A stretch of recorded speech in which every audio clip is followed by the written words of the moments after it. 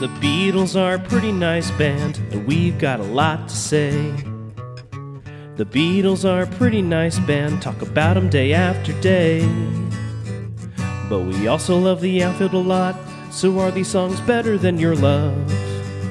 The Beatles are a pretty nice band, someday we'll judge if they're fine, oh yeah, someday we'll judge if they're fine. A song written for the movies A Hard Day's Night.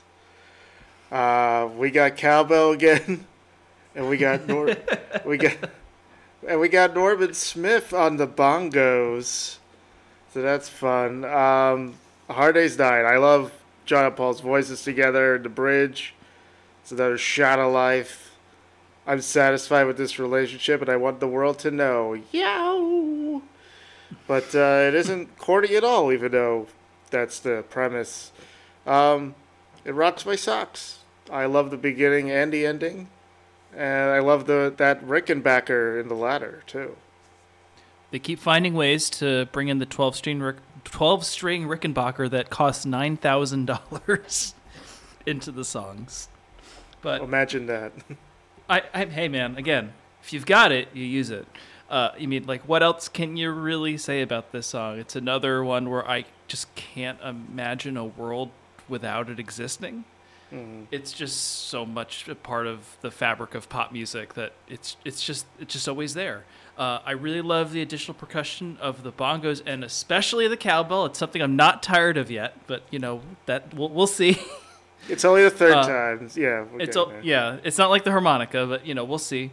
And as you alluded to, I really love the ending fade out. Do you know the theory of a song's fade out? I mean, I don't know. I know what it sounds like to me, but is there an actual theory? There's a theory that like when a song keeps going and just fades out rather than just ending, it gives the feeling that like the song goes on forever. Mm-hmm. But kind of just leaves you where you are. Like, and I just really like a world where the song never ends and just has the chiming 12-string Rick just existing for eternity. It's almost like a perfect like run out groove. It leaves you where you are. Interesting. It comes off as dreamy to me, which is indicative of their later stuff, which might be why I like it. Yeah, I can see that for sure. You know, that clinging chord that opens the title track, to this day, people debate over what that chord is. Everyone's playing something a little different on the track. Yep. George Martin, he says, they wanted something to start the movie off with a bang, which they accomplished. I would say so. Paul, to this day, doesn't quite know what the chord is. George Harrison was asked in an online chat in 2001, and it's a very polite person who asked him a question. Mr. Harrison, what is the opening chord you use for A Hard Day's Night? Answer, it is F with a G on top, but you have to ask Paul about the bass note to get the proper story. Well, we asked Paul, and he didn't know. He just knew it was an F and a G or an F or whatever. I feel like he kind of figured it out because when I got the chance to see Paul live, he actually opened the concert with this song, which I thought was kind of odd considering I consider it mostly like a John song. But hey, maybe he was proud that he was able to teach the band the opening chord and wanted to show it off. Mates, I figured it out. We must do it every night. The phrase "A Hard Day's Night" was coined by an exhausted Ringo following a filming session on March 19, 1964. He said, "It's been a hard day." He looked around outside and saw it was dark and said, "Night." So we came to A Hard Day's Night. In the 2021 book, The Lyrics, 1956 to the present, so this is recent, Paul suggested another literary source for the title, besides Ringo. Part of what lies behind the song is, of course, Eugene O'Neill's play, Long Day's Journey into Night. It was playing at the time in London, so we were kind of aware of that phrase. I had never heard that before until I was researching the song. I should get that book, I guess. I guess so. Or Beatles Bible will have excerpts when appropriate. I could save some money. The phrase neatly summed up the frenetic pace of the Beatles' existence in 1964, going from hotel room to dressing room to stage and back again. When it was seized upon by director Richard Lester for the title of the band's first album and announced to the press on April 13th, it left Lennon and McCartney with the task of writing a theme tune in order, and John did it that night. Paul remembers them coming up with the title differently. John remembers Dick Lester suggesting it to him while they were going home in the car together because he had read it in John's book in his own right, spelled W-R-I-T-E. Get it? Get it? He already stole it from Ringo, but gave Ringo credit. He gave Ringo credit.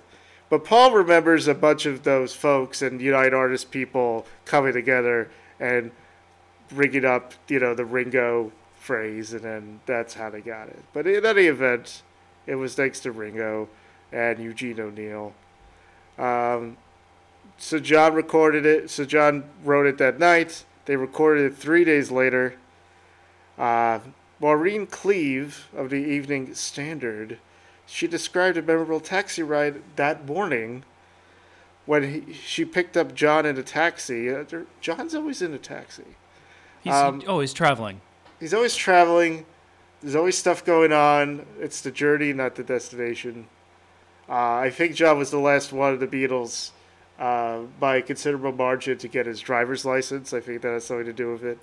Oh, really? Yes. His vision wasn't perfect. That probably contributed to that. So that's why he's in a taxi all the time, I suppose. He's always in an Uber. So A Hard Day's Night he scrawled the lyrics on the back of a birthday card from a fan to his little son Julian. And he originally wrote, "When I get home to you, I find my tiredness is through." And Maureen Cleave's like, "That's a feeble line." And then he changed it to the slightly suggestive, "When I get home to you, I find the things that you do will make me feel all right." Hey now. So thank you, Maureen. Norman played the bongos because Ringo couldn't. He couldn't, or he just didn't want to. Or he just didn't want to. He'd had enough of the maracas. He's like, "I'm not doing this again." No. He's still bad from the time Alan White played. Yep. Never got over it. Famously never got over it. Fair enough. John says the only reason why Paul sang on A Hard Day's Night with him is because he couldn't reach the notes. When I'm home. How hard is that? Everything seemed to be right. Piece I'm home. of cake. They recorded George's 12-string guitar solo and arpeggio outro. They doubled it up by piano from George Martin. The tape was played at half speed, so it sounded speedier when played back. And yeah, that's Beatles, something I never thought about before. No, like, it's not something that's like an obvious trick. Well, George Martin did it before on Misery with the piano. Right. And does it later on in My Life, of course. Spoiler, no. Oh, sorry. Oh my gosh, sorry. Oh boy. Men in Black. Oh, the Beatles, they won a Grammy for this one. You don't... I never think about the Grammys and, like, getting stuff right, but good for them. Yeah. I mean, this probably would have been maybe it's an Emmy. Like, they could have won an Emmy for it, too, right? Oh, not an Emmy. No, it wouldn't be an Emmy. Oscar, thank you. Best original song. Best original song in a foreign film, maybe. Going for EGOT. Glory. Peter Sellers did a spoken word cover, that's what you want to call it, as Laurence Olivier on this song. He performed it on the special The Music of Lennon and McCartney. It was also released as a single that reached the UK Top 20. It's on YouTube. You should really look it up. It's insane. Any listener should really watch it. Absolutely. And the special that it's on is really good, too. That's true. It was recently the something anniversary of it, in 1965. It's been a hard day's night.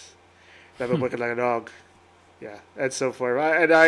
I distinctly remember halftime of Super Bowl 36, a.k.a. Tom Brady's first Super Bowl, when the Patriots shot the Rams.